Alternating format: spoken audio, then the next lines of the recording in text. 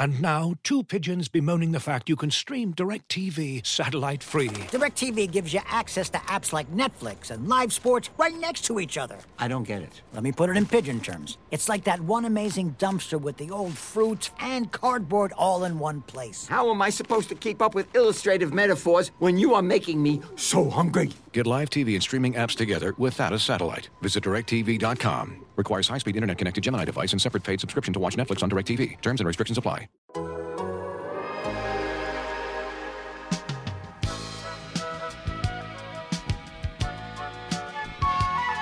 Hello, and welcome to Jurassic Pod. I am Eric Corrine of theathletic.com/any number of things.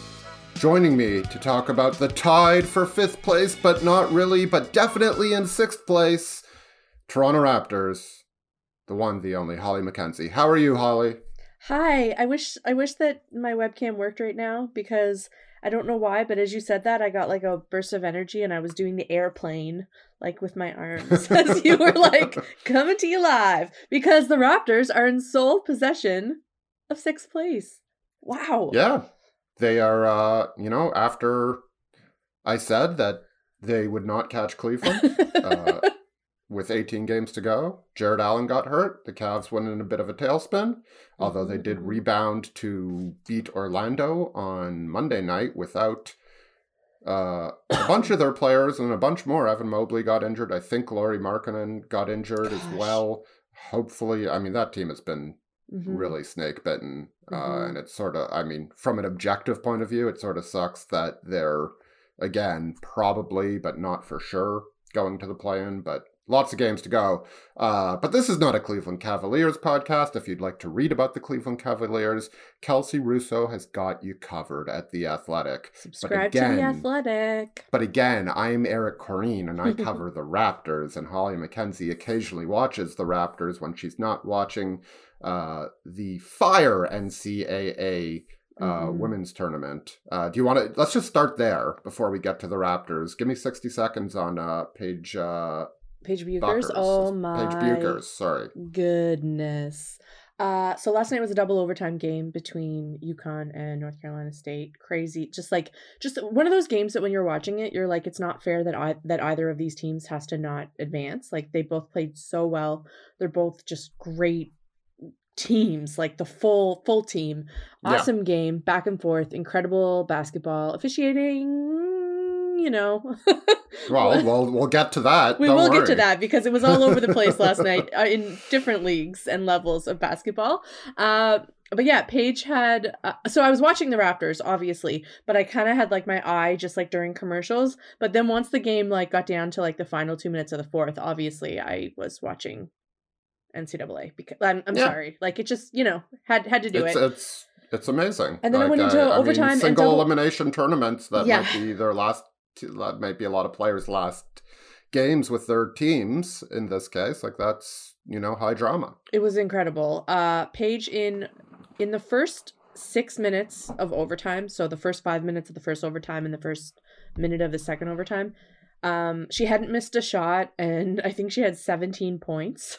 Like, she was insane. Like, she wanted every shot. Every shot she took, there was zero hesitation. She was just drilling everything.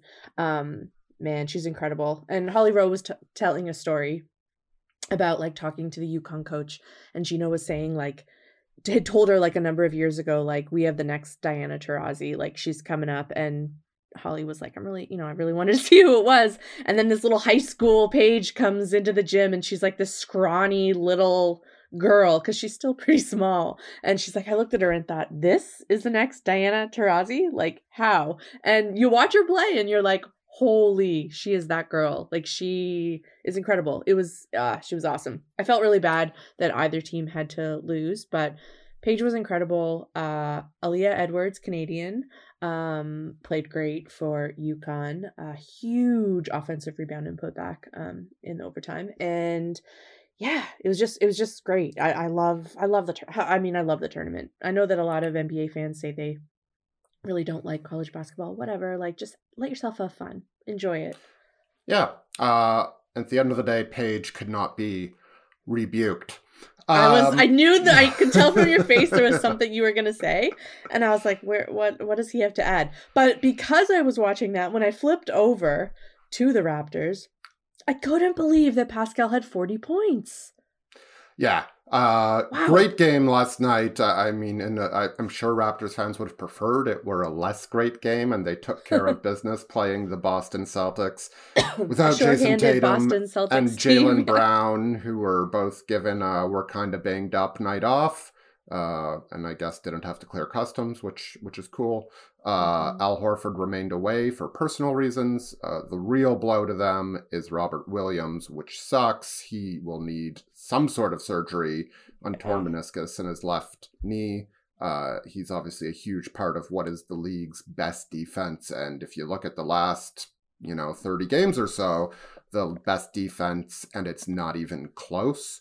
And you probably expected things to go easier last night or Monday night, I should say. But as we know with these Raptors, do not assume, or you know how that saying goes. Before we get into the details, let's zoom out. The Raptors are, let's see here, 43-32. I believe that is a season high, 11 games over 500, tied with the Bulls for fifth place without the tiebreaker. So essentially a game behind the Bulls. And a game ahead of the Cavs, who, as I mentioned, beat Orlando on Monday night. Quickly, we will in terms of the remaining schedule, Chicago has, believe it or not, the most difficult schedule remaining in the Eastern Conference, third overall in the league. They've got the Heat. This is not in order. They've got the Heat, Bucks, Celtics, Wolves, Charlotte, Washington, and Clippers. There's not a gimme in there for sure, although as we know with the Raptors, there's no such thing as a gimme. Raptors are 25th easiest schedule. Miami, Philly, Minnesota, Atlanta, Houston, Orlando, and the Knicks. Cleveland is right in between them with Milwaukee, Philly, Dallas, Brooklyn, Atlanta, Orlando, New York. Most of the projections have the Raptors finishing where they currently stand in at least they did before Monday night when Chicago lost in New York, which might flip some things. So anyway, the odds say the Raptors are going to finish 5th or 6th, but hell, there's 7 games still to go. Things are too close to call. And as we learned last night, we don't know when teams who do have something to play for are actually going to play for said thing. And then if they do or don't, we don't know if it will matter because the Celtics did a very Celtics-y thing and in other times a very Raptors-y thing and annoyed the hell out of, more, I don't want to say more talented, but, more seasoned, certainly more top-heavy team, and certainly at various points, and we can gloss over the officiating, which was not good, but they would have been full value for that win had they pulled it off. So what was your reaction to the part of that game that you did see, Holly? Oh my god, they're annoying. The Celtics, when they're playing pretty much anyone else, I'm just like, their defense is incredible. They have so many fun players. What an awesome team to watch. When they play the Raptors, I don't know why. They just make me so angry. I feel like constantly players are on the floor. Thad was like thrown out of bounds a couple times last night. No calls. Not even a question of whether they were going to look at that. Like, just... Also, if Marcus Smart had to pick one team to make a highlight reel of, like him playing against, it would have to be the Raptors, right? My God, that guy loves playing Toronto. I mean, just on flops alone, sure. He looks incredible. I mean, he's he was a really great good player. Last night, I just found out I have a award votes and I'm seriously going to consider him for Defensive Player of the Year. But like you can see. He's been like a really good connecting point guard, which they have badly needed for a long time, and it turns out they had it on their roster all along. And secondly, when those guys when Tatum and Brown, who obviously are the core of their offense, aren't involved, he has the capability. He probably would be very streaky and hit and miss in this role, but in a bigger usage role, can get it going for sure. Yeah, whenever he plays the Raptors, I'm convinced every shot is falling. Like, He probably a little bit of like trauma from the The playoff series yeah, in the bubble, but yeah, I think the biggest thing to me, and this is not, you asked me about the Celtics game, this isn't just the Celtics game, but like over this past week, the biggest thing to me that has stood out is that the Raptors are finding ways to win these games even without Fred kind of looking like pre-All-Star No, Fred he VanVleet. is not that. No. Right, but you know what I mean? Like normally if you would tell me Fred's not gonna look like himself, he's not gonna put up the numbers, not gonna have the assists, like I would be very worried about the Raptors. And I still am worried about the Raptors if I think about Fred not being Fred. But they've found ways to win. And a lot of that, of course, has been Pascal, who has just been incredible. Really the whole season, but especially this like stretch. And also their supporting cast. I feel like every night you have someone else who's kind of stepping up and playing well, and that's really important any time of the season, but especially right now. So yeah, you don't want it to be too much of a guessing game, which I think was the problem earlier on in the year. Like sometimes you would guess and the answer was nobody. that was part of the problem. But like you don't want to go searching, and I think what we've seen is I was about to say Dwayne Casey, is Nick Nurse has found more or less the rotation he's going to roll with when these guys are healthy. You saw Armoni Brooks, who has been that guy, or one of those guys in other games, fall out of the rotation and the return of Gary Trent Jr. against Boston. And, to Nick Nurse's, in his own words, Gary's still not quite himself, but he did make a few big plays. He got called for a whistle on what looked like a clean steal, or at least a call in which, the physical initiation was not brought upon by Gary. But we don't have to go over every call. He also ended up playing 37 minutes. Yeah, not great, Nick. Also, before we continue, just like shout out to Armoni. Good for him, man. Yeah, he got the multi-year contract partial guarantee special that Yuta Watanabe got at the end of last year, and basically that first of all gets some more money into his account, which is awesome for him. Gives the Raptors some shooting injury insurance and just some extra shooting, even if there aren't injuries, which is awesome for them because obviously they're short on it. And it allows him to, presumably be at Summer League with the Raptors, fight for a roster spot in October. And, after being waived by Houston, that's awesome. And my favorite, I was writing about Armoni Brooks, and I was like, I wonder how long his wingspan is. The Raptors hate 6'3" guys. And obviously it's a 6'9" wingspan. So, of course. Also, it's just like, you gotta love guys who, have been kind of struggling to find their spot, or they, are with a team and then get cut, or they're with a team and they're waived, or they're bouncing around from training camp to training camp. It's just really, really nice when a guy gets an opportunity mid-season, which is not an easy thing to do, to try to like show your worth in a really short amount of time. And let's face it, being judged basically on one thing. Like he has to do the other things. Like those are important, but like if he doesn't hit the threes, like they can find those things from elsewhere is kind of the point. Yeah, no, for sure. And after struggling, I think he hit one of his first 9 in like his first 5 games.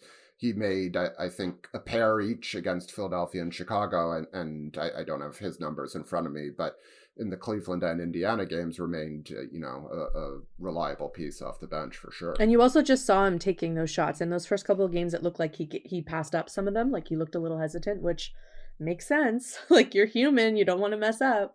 But I think sometimes, this is me really zooming out for a second. Sorry, I apologize. No. But I think sometimes we do forget. We watch this game and it seems like there's so many players and teams and news to keep track of. There's like 400 jobs, 450 jobs, and no one wants to give those jobs up, So when a guy can come in and create a spot for himself and at least guarantee himself the opportunity to continue to compete for that spot, I just think that's awesome, and I think it should be celebrated more sometimes. Sometimes people like overlook 10-day contracts or like fringe guys. Well, but for sure. no. But like Yuta Watanabe is one example. But like even the guy who he supplanted on the roster, O'Shea Brissett, like he got that type of contract. I think the number was like $300,000 guaranteed for that season, in which he was eventually waived, so the Raptors could keep Watanabe. But if he hadn't got that extended look, is he on Indiana's radar, where he's now, on a sort of, mailing it in team? But like throughout the year, he's been, from my understanding of Pacers basketball, which, isn't deep, but I do keep an eye on the Canadians, he's been a pretty big positive for them. And he can become that, type of depth piece that hangs around a team just because he starts to mean something to the guys in that locker room. And beyond that, just beyond the vibes, he's producing. So, I don't think the Raptors will forget this contribution from Brooks. And, it comes with the opportunity cost of converting Justin Champagny, who went out and I think had 43 or 45 in the G League the day before the Brooks contract was actually announced. But I'm guessing the Raptors will find a way to get him back into training camp next year. He as of now, he would be a restricted free agent. But yeah, good for Brooks. I'm sort of surprised this is where we went, not first, but very quickly. But listen, are you really surprised that I just wanted a moment to like appreciate a guy creating an opportunity for himself? No, I'm not. Back to the Raptors. Pascal, 40 points, very good. I did find it funny that they had 7 assists on 26 baskets in the first half. First of all, 26 baskets in the first half. Here we go. But like, so often, and especially in the Raptors discourse of the last 5 to 7 years, maybe longer than that, it's like, oh, they don't pass the ball, they don't move the ball. And the reality in this game is like, they were not sending help to Siakam, and he was just isoing every Celtic and like scoring from 4 feet out. Like that's why there were no assists. It wasn't like fault of the offense. He was just tearing Grant Williams apart.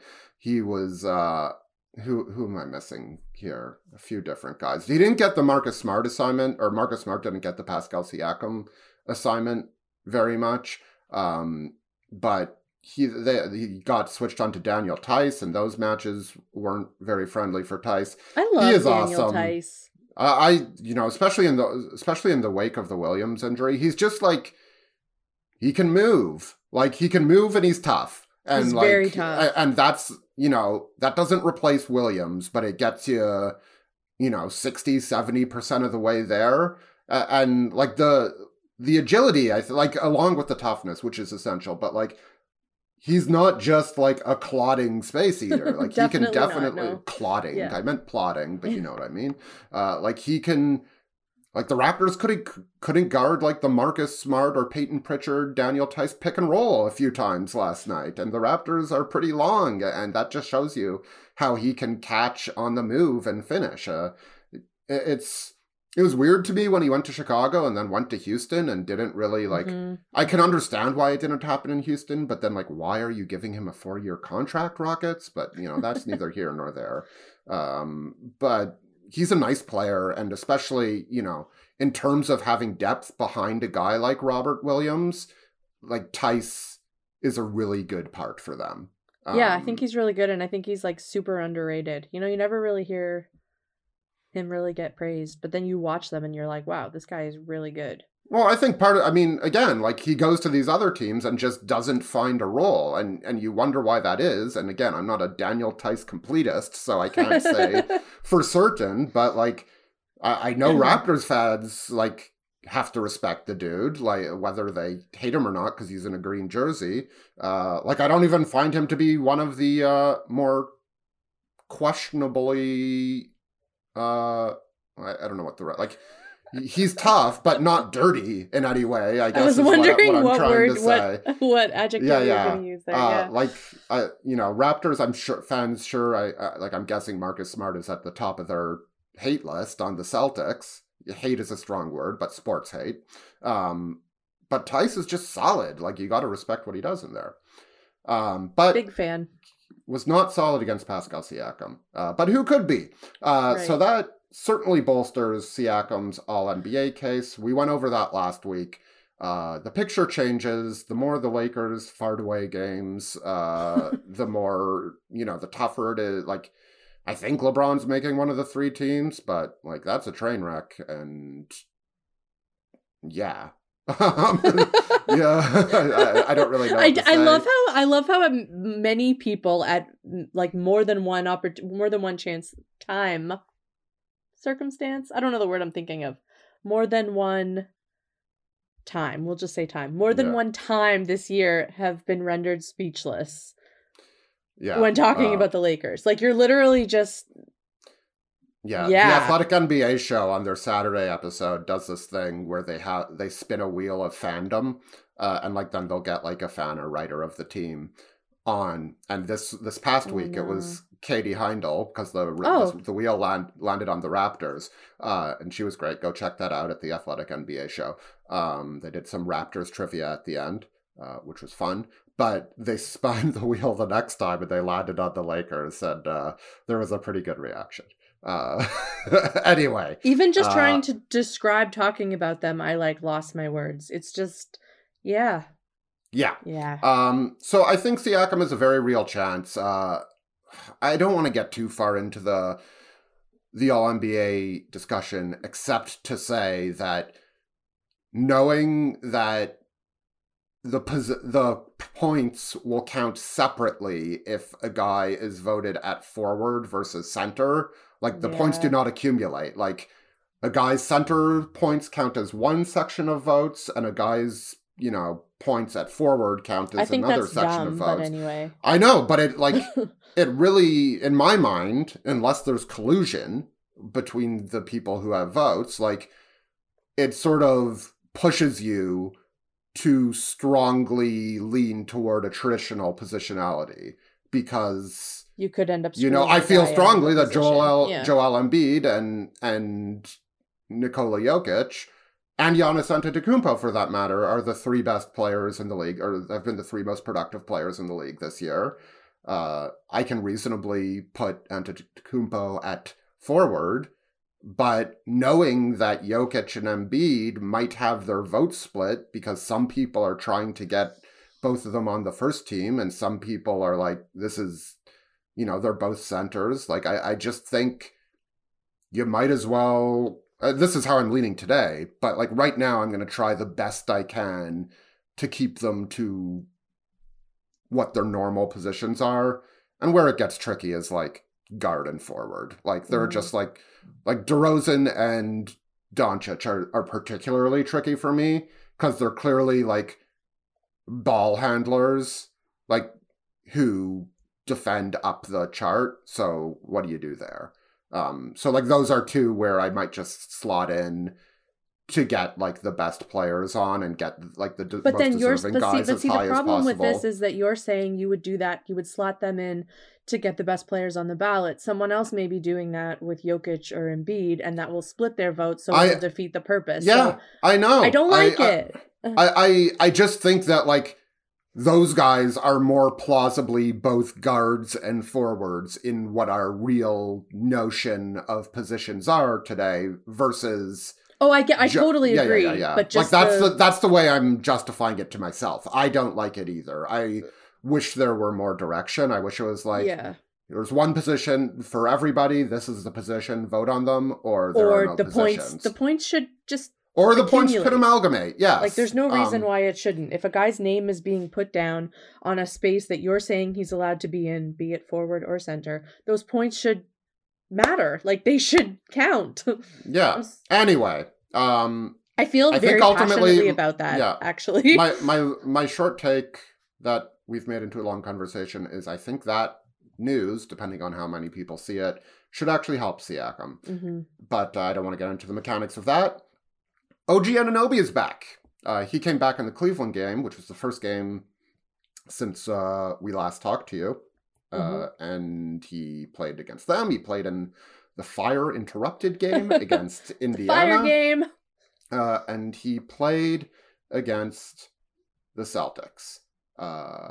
What have you thought of old OG, Holly? Yeah, it's been really good just to have his presence back.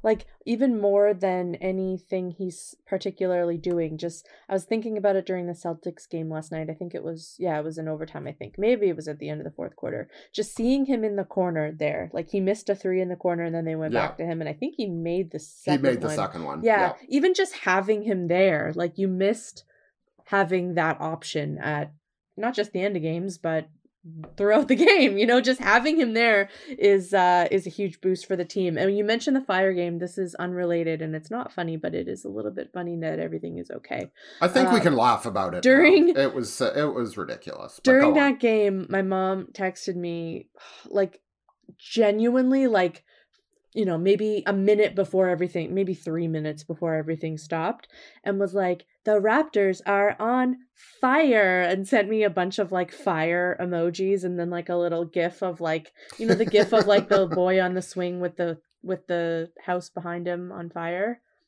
Do you know that? Yes. Or the meme, sorry. I don't know where she finds these things. Isn't it a dog? It's a dog. No, the little girl on the swing.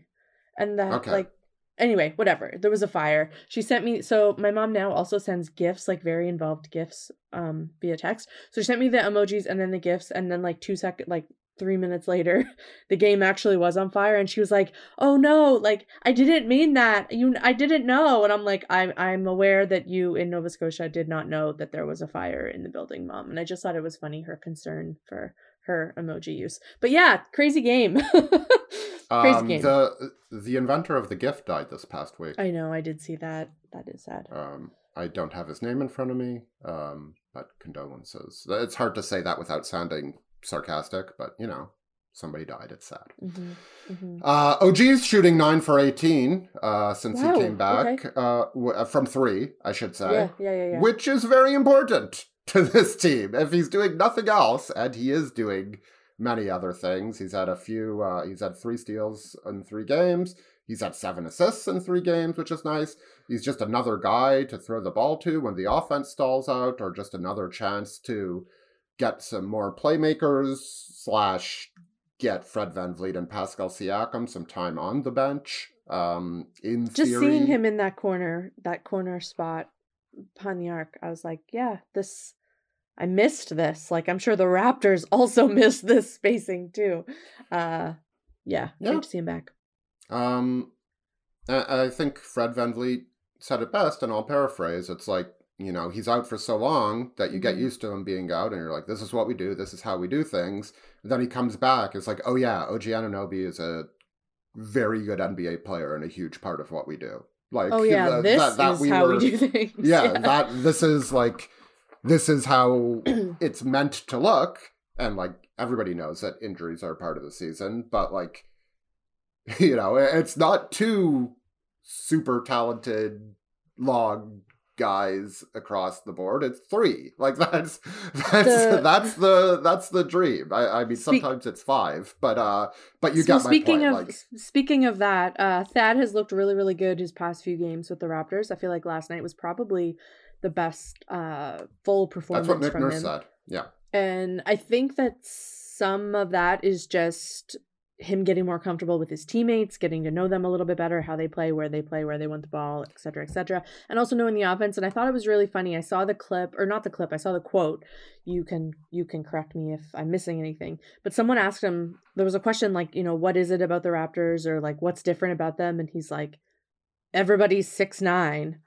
Yeah, was he that did last say night? That last night. After I was done with another interview, I creeped back in, and that was one of the first things he said. Yeah. I love how much Thad loves this feature of the Raptors. He was on the Raptor show with Will Liu last week. Last week. Today is the beginning of this week. Today is Tuesday. He was on the show last week with Will Liu, and the amount of times he mentioned and the amount of ways he mentioned everybody's 6'9". Like, I looked around at Fred and was like, where's our point guard? And Fred said, we don't do that here, which was a really funny moment from his first game. Like, who's the point guard? They don't do that here. Fred wasn't in the game at that point, but I love his, like, he almost seems to be tickled by the fact that this roster is built this way. And to see a veteran who has this many years kind of feel the same way that we feel when we're looking at the roster, as it kind of became the Raptors' go-to. Like their trademark is they love long wing players. Yeah. Well, just like imagine you're Thad Young, you're picked 12th in 2007, and your whole life you're like, oh, is he a small forward or is he a power forward? Not your whole life, but probably for the first 10 years of your career. It's like, oh, this guy doesn't really fit. Like, where do we put him? He's not quite quick enough to guard like the best small forwards, but he's not quite big enough to battle inside. And then it's like you wind up on a team, and that's not to say he hasn't, like, obviously he's had a very good career. You don't stick around for 15 years by accident. I got momentarily confused about whether I say by accident or on accident. A lot of Americans say on accident. Anyway, you keep looking up. Are you watching? Are the Jays playing? No. You don't need to tell the people this, Holly. There's just there is a baseball game on, and I'm not at all interested in it. I don't know why. It's probably because it's on. That's why. But you wind up on this team in which that undefinability, which I don't think is a word, is, a feature, not a bug. A thing that sorry, this made me think of is, I don't know if you're watching Winning Time on HBO. I'm not yet. No. Okay, I watched the first episode. I liked it. Watched the second episode, and it lost me, and it just feels like it's not the right time for me. So that is not. Oh no, he just turned off the TV. Sorry for calling you out. It's okay, and it's probably better for this podcast quality. Okay, well. So anyway, this isn't the show is good or not good or any of those things. Yeah, not a big take, yeah. But in the first episode, when they're talking about drafting Magic, it's so funny because the conversation around him is, you can't have this guy being a point guard. He's too big. Like, imagine having someone his size playing the point guard. This is ridiculous. I don't want this. This is foolish. We'll look silly. And you hear people say that, and then you think about the game today, and it's like, that's the stupidest argument ever. Like, that you thought that size at point guard would be a problem. Yeah. Like, the only way that holds, and I do think the Raptors do miss this sometimes, is it's just like more difficult, unless you're LeBron or Giannis, to get through traffic in the paint. Sure. It's harder to weave your way through it. Like, but Pascal, I just mean looking at a player like Magic. Kicks. Yeah, no, of course, yeah. Ridiculous.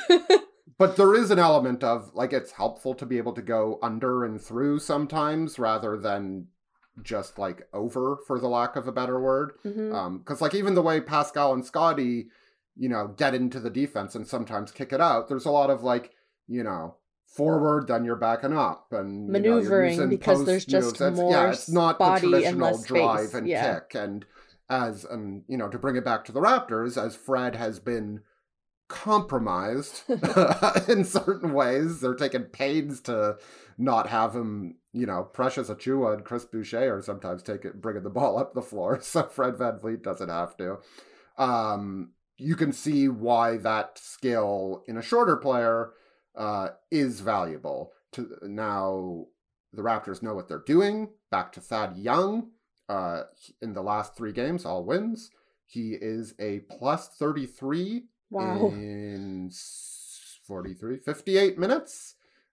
He had 12, 8, and 3, and 3 blocks against the Celtics. And what I think they've stumbled upon here is that, and Blake Murphy pointed this out as well, it's nice to see that guy coming up on Twitter. He makes so much sense with more polished players. And that's not to say anything bad about Chris Boucher or Precious Achiuwa, who are certainly filling that sort of chaos, energy, and even more than that sometimes role. But like, he, as Blake said, I call him a connector, kind of. Blake calls him an amplifier, and he helps bring pieces together with his, playmaking, with his quick vision, with his sort of ability to get into the right spots. And that's just more valuable with guys who are more precise with what they're doing on the floor than than Achua and Boucher, who like are doing a lot of what they're doing through energy and hustle and just grinding, kind of. So they're generally not bringing them in until like the start of the second quarter, or the start of the fourth quarter, not at that same wave that Boucher and Achua are coming in. And then that allows him to play with the starters, maybe if Gary Trent's off, or maybe if they need to give Scotty Barnes a second break, maybe if OG's not able to, if he needs another break because he's still getting his feet under him. And I think he just looks so good as that de facto fifth starter, even though like his minutes aren't, until the Boston game, he played 28 minutes. His minutes don't say that. But I really think they found something in that sort of lineup. Yeah, no, for sure.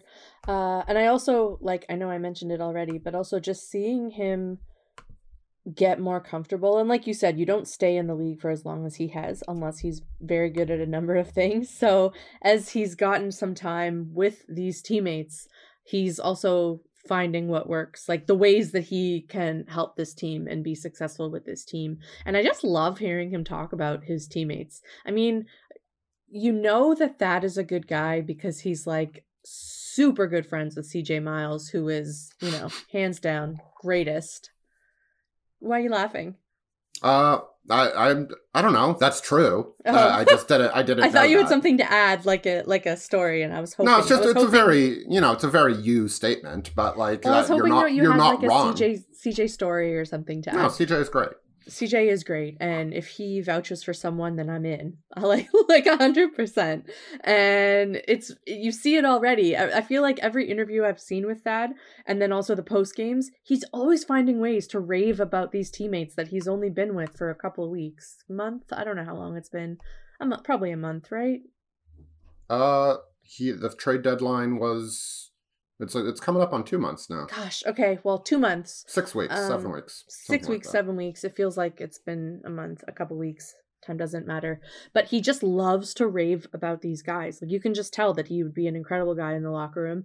And I think that as the games go on, he's finding ways to make a difference and make an impact. And it's great. Those first couple games, he looked pretty hesitant. And I remember thinking, Thad, do what you do. You know what I mean? There were a couple times where he'd pass up shots and things like that. And I was kind of wondering, this doesn't look like him. And then you give him a couple games and it's like, oh, okay. That was a normal human reaction to being in a new situation. He was just kind of sussing out the facts, the situation. And now he looks good. And they picked up a really important piece that is helping them and will continue to help them, I think, even more as we get into higher stakes situations. Yeah, I wouldn't be surprised to continue to see, especially as, they presumably find some rest for a few of the guys who are banged up, which is, probably all of them, but we certainly know that Van Vliet, Kemba, who missed Monday's game, OG Anunoby, I don't expect him to sit out necessarily, but again, there's a conditioning issue. Even Thad himself looked like he went down with something late in the game. Yeah. He's not on the injury report or the latest injury report that I've seen, but so that's good news. I don't know if you saw the replay. I can't remember which Celtics player it was, but the Celtics player came flying in, I think to get a rebound, to get an offensive rebound, and his leg caught shoved Thad's to the side. It just looked like his whole knee / leg / ankle / everything on one leg went in. It looked very painful when he went down. Which Celtic was most annoying last night other than Marcus Smart? I'll take Sam Hauser. Every time Sam Hauser hit a three, it's oh my God, this guy. I think it just has to be Marcus for me because he missed a three really late in the game. Yeah, it was dead on. I think there was at least one dead on one that just hit front rim, but from my view, those shots look like they're going in easily. I stopped breathing in that moment because I was I was getting ready to groan, to exhale a groan, because I was of course, but it didn't go in, and it felt okay, they're gonna escape. But I think I have to say Marcus because He terrifies me. Yeah. Quickly before we move on to some reader questions, we talked about Fred's injury situation last week. We'll probably talk about it next week. No back-to-backs this week. Would you rest him in any of the games? Would, Doc Mac. Yeah, I'm gonna pull out my medical degree from my back pocket. I would not rest him. If he I would try to keep his minutes down, but I mean, I know you'd be tempted to say rest him against Orlando, but hey, we've seen the Raptors against Orlando and that hasn't gone well. You? I mean, sure, if he isn't feeling well and with the thing about that question, I know it's he's not really going to fair. tell you. We don't have all the information. We don't even have most of the information, and we don't know how much difference a game off or 2 games off will make. Like I said last week, we've already seen him get 5 games off, and it didn't solve things. So, I think my thing would be just try to limit his minutes as best as you can, which Yeah. Like, I'm guessing they will rest him in one of the back-to-back games in the following week, which I believe is Philly, Atlanta. But until then, you're probably rolling with him, and it's on Nick and the coaching staff to, maybe you make it shorter spurts. I don't know. Maybe you just build a big lead and not have a fire and not need an hour and... Well, the fire helped. I know he got to not play in the second half, but I mean, maybe they go up by 30 and they can just rest him and the game just ends, For sure. That must have been one of the craziest games you've covered, no?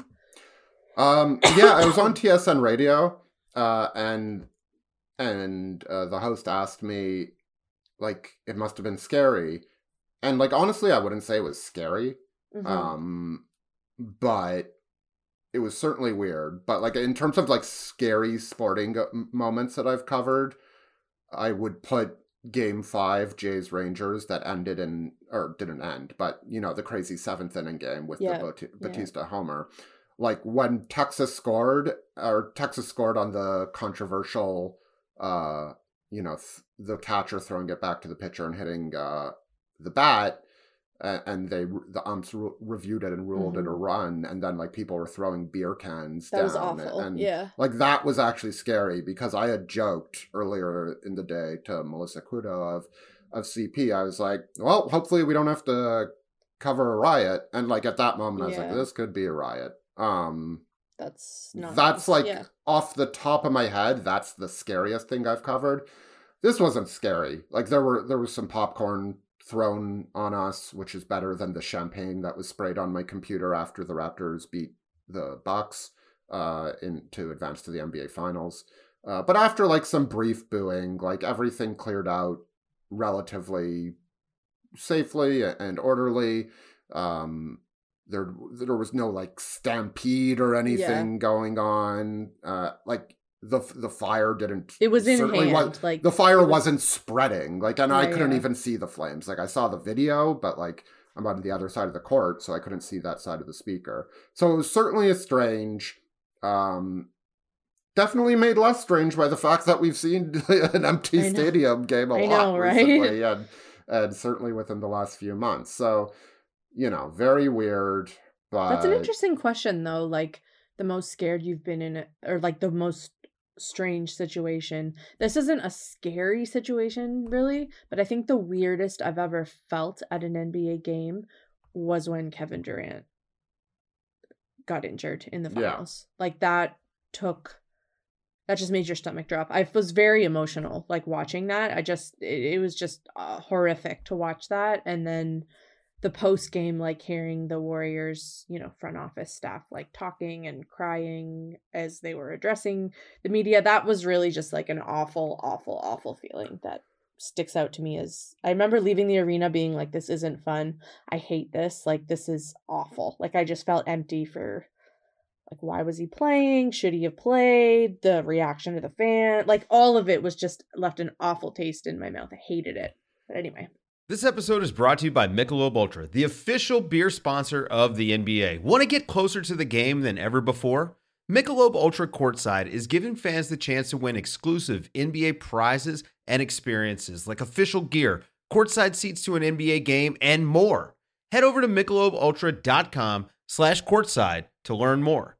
Discover the latest collections from David Yurman, as seen recently, styled on basketball stars like Jaime Jaquez, Jalen Green, D'Angelo Russell, and others.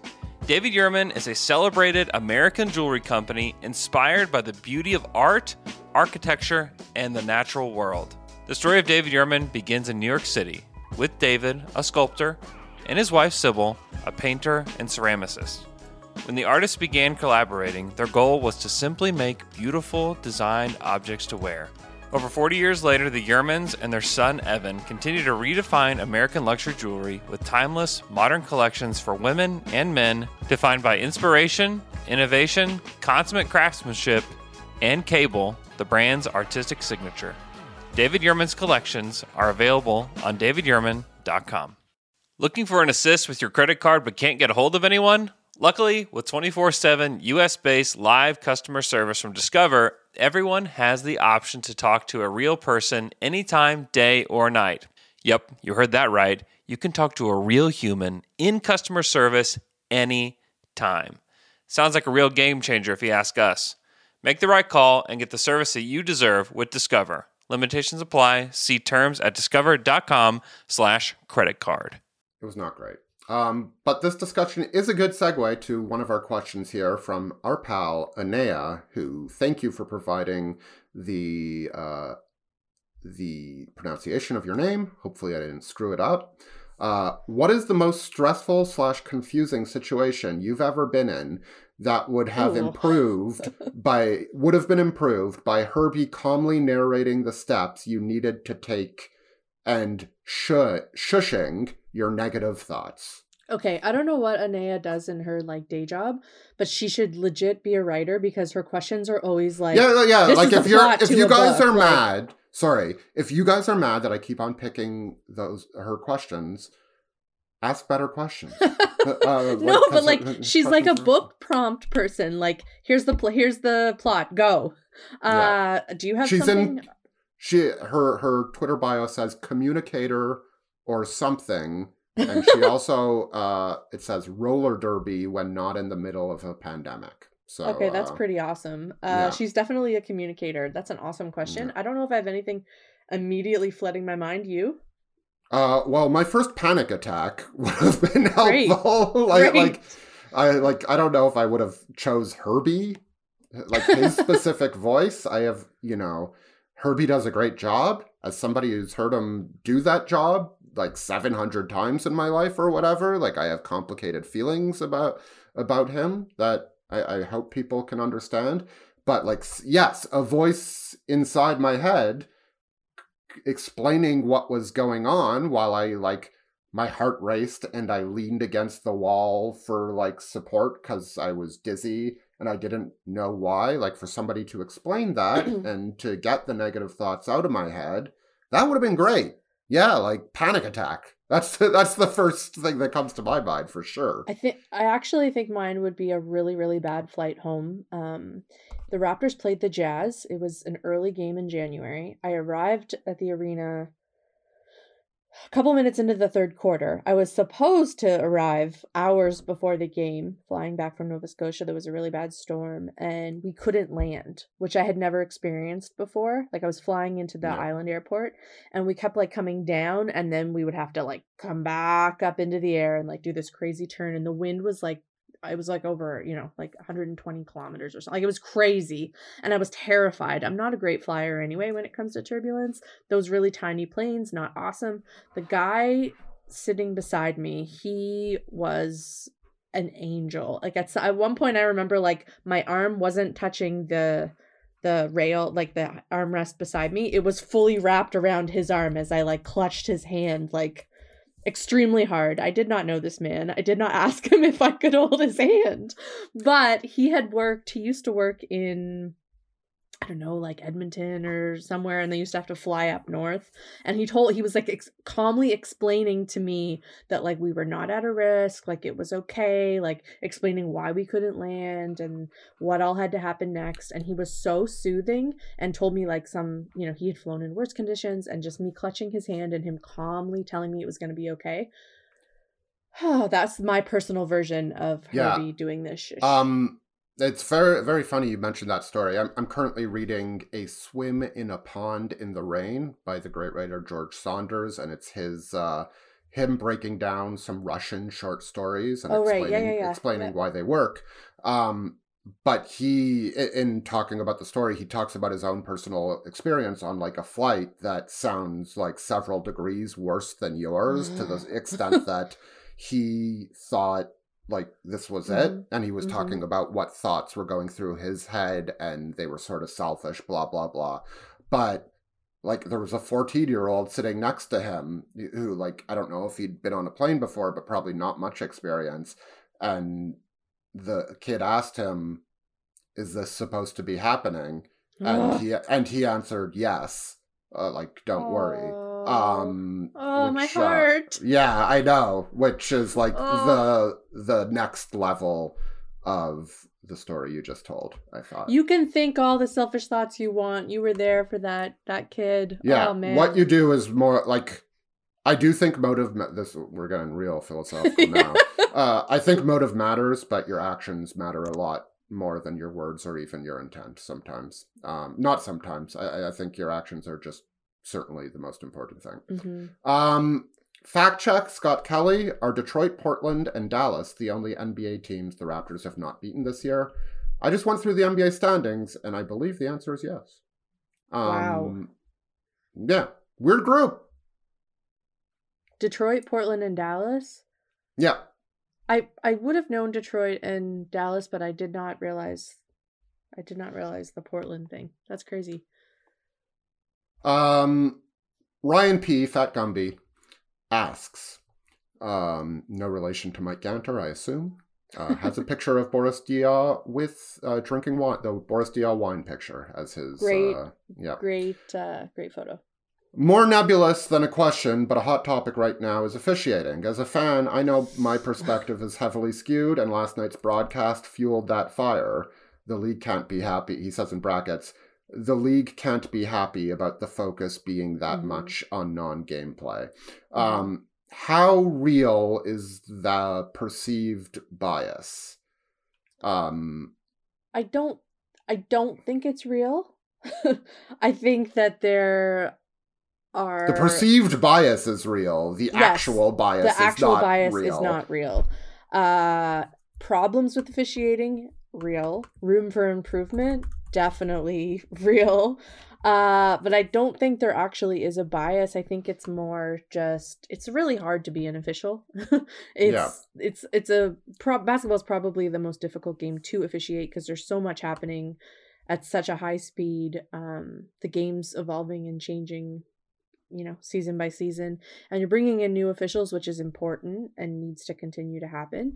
But with that, you're gonna also sometimes have bumps along the way. And I think it's more just, I think when you think about a bias that isn't real, the perceived bias, it's a lot of different things coming together to make that seem valid. It could be a new official. It could be a team that hadn't worked together, a crew that hadn't worked together. Like there's a lot of different elements there, but I don't actually think there is. Yeah, I do think there's some, maybe there is an element of the refs know subconsciously, well, they know consciously Boston is a good defensive team. So subconsciously, maybe they're like, that's legal. But as long as we have officials that are human beings and not robots, there's gonna be something like that, if not that, is going to happen.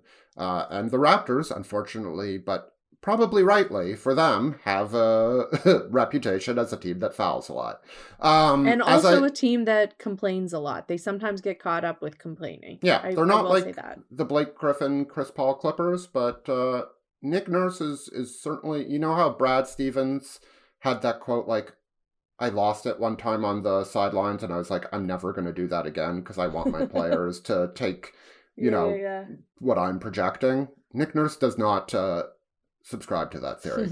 I always bring this quote up when talking about refs. It's Hanlon's razor, and I don't mean it as negatively as it's going to sound about the officials. Never ascribe to malice that which is adequately explained by incompetence. That's not to say the referees are incompetent, but they are simply, as you put, unable to keep up with a game that is as intricate and quick-paced as NBA basketball. Last question, and I think it's different than the question we answered last week in terms of which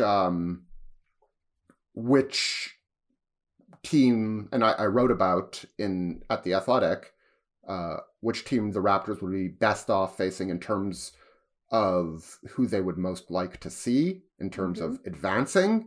AZ asks, for the purposes of development, which of the top 4 teams in the East would the Raps most benefit from facing? Development? Probably the Celtics. Learning to get over that defensive juggernaut while also containing its stars when they're playing. Yeah, I'd probably is what my answer would be. What would your answer be? I'd probably say the Celtics or the Bucks. Well, the Bucks just because you're learning from champions. Yeah, and you're like defeating the champions kind of. Yeah. And watching how Giannis defends that is an interesting in a question, series is very useful for a guy like Scotty, who I think projects to be more of a back-end defender than like as I've said many times, than like a guard on the ball guy. Not that he can't do both. The Heat would be a great series mentally, I think. Yeah. But I think like the Heat are almost so similar to the Raptors. Maybe the Raptors would get under the Heat's skin. Seems like that's a possibility these days. Yeah, I just think there's maybe not enough contrast there for the learning, and like obviously like one team is pretty damn veteran and the other team is young, but like Eric, I was making a joke about the Miami Heat. Yeah, I know they're falling apart emotionally. Can't believe I just wanted to have a moment. Can't believe Jimmy Butler is wearing out his welcome. It's shocking. You robbed me of that moment. Yeah, that's a great question though. Like the developmental side. Yeah, I would say the Celtics just because you have to be very disciplined to overcome their defense when everybody's playing. Yeah, they're really good. I know that I spend a lot of time saying how much I hate them, but I don't hate them. It's respect. It's respect out of hate. Yes, I mean, hate watching them play the Raptors. It stresses me out. Unlike, there's no other team that stresses me out like that. There's teams that I worry the Raptors will lose against, or teams that I don't feel confident against. But I don't know. Watching the Celtics just makes me angry, and I'm not normally an angry basketball viewer. So quickly, Holly. Wolves Wednesday, Orlando, yikes, Friday, Miami and the Kyle Lowry return on Sunday. We will not talk about the Kyle Lowry return now. Let's save it for, I think we will be recording on Monday, the day after. Yeah, okay, 2-1. Who is the loss coming against? I don't know. Great, very helpful. The Wolves. That's who I'm good. That's what I was going to predict too. Really? Yeah, loss, win. Okay, well then let's see how wrong we are. Yep, probably pretty wrong. Do you think the Raptors will be in 6th by the time we do this podcast? Just quickly looking at the schedule. It's at the bottom of our rundown. Yeah. I know. Thank you. I'll say yes, they will continue to be in 6th, but I did not put a whole lot of thought into that.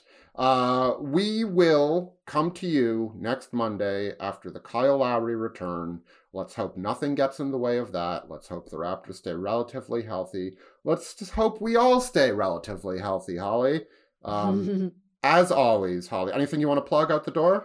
No, we're good. Okay. Holly McKenzie.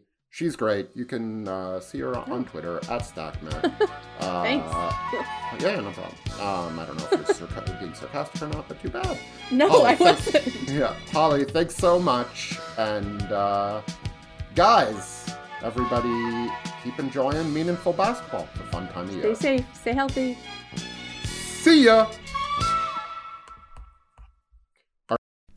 As you've probably heard by now, we've teamed up with BetMGM this season. We'll be using BetMGM lines to make all of our picks, and we'll have special offers for our listeners each week. If you haven't signed up for BetMGM yet, use bonus code The Athletic, and you'll get a 1-year subscription to The Athletic, plus up to a $1,500 first bet offer on your first wager with BetMGM. Here's how it works. Download the BetMGM app and sign up using bonus code The Athletic. Make your first deposit of at least $10. Place your first bet on any game and claim your voucher for a 1-year subscription to The Athletic.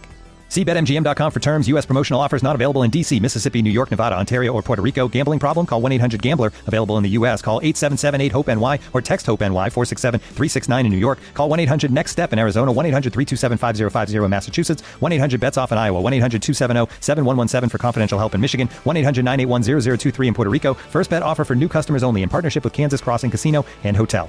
Don't forget, if you haven't signed up for BetMGM yet, use bonus code The Athletic, and you'll get a 1-year subscription to The Athletic, plus up to a $1,500 first bet offer on your first wager.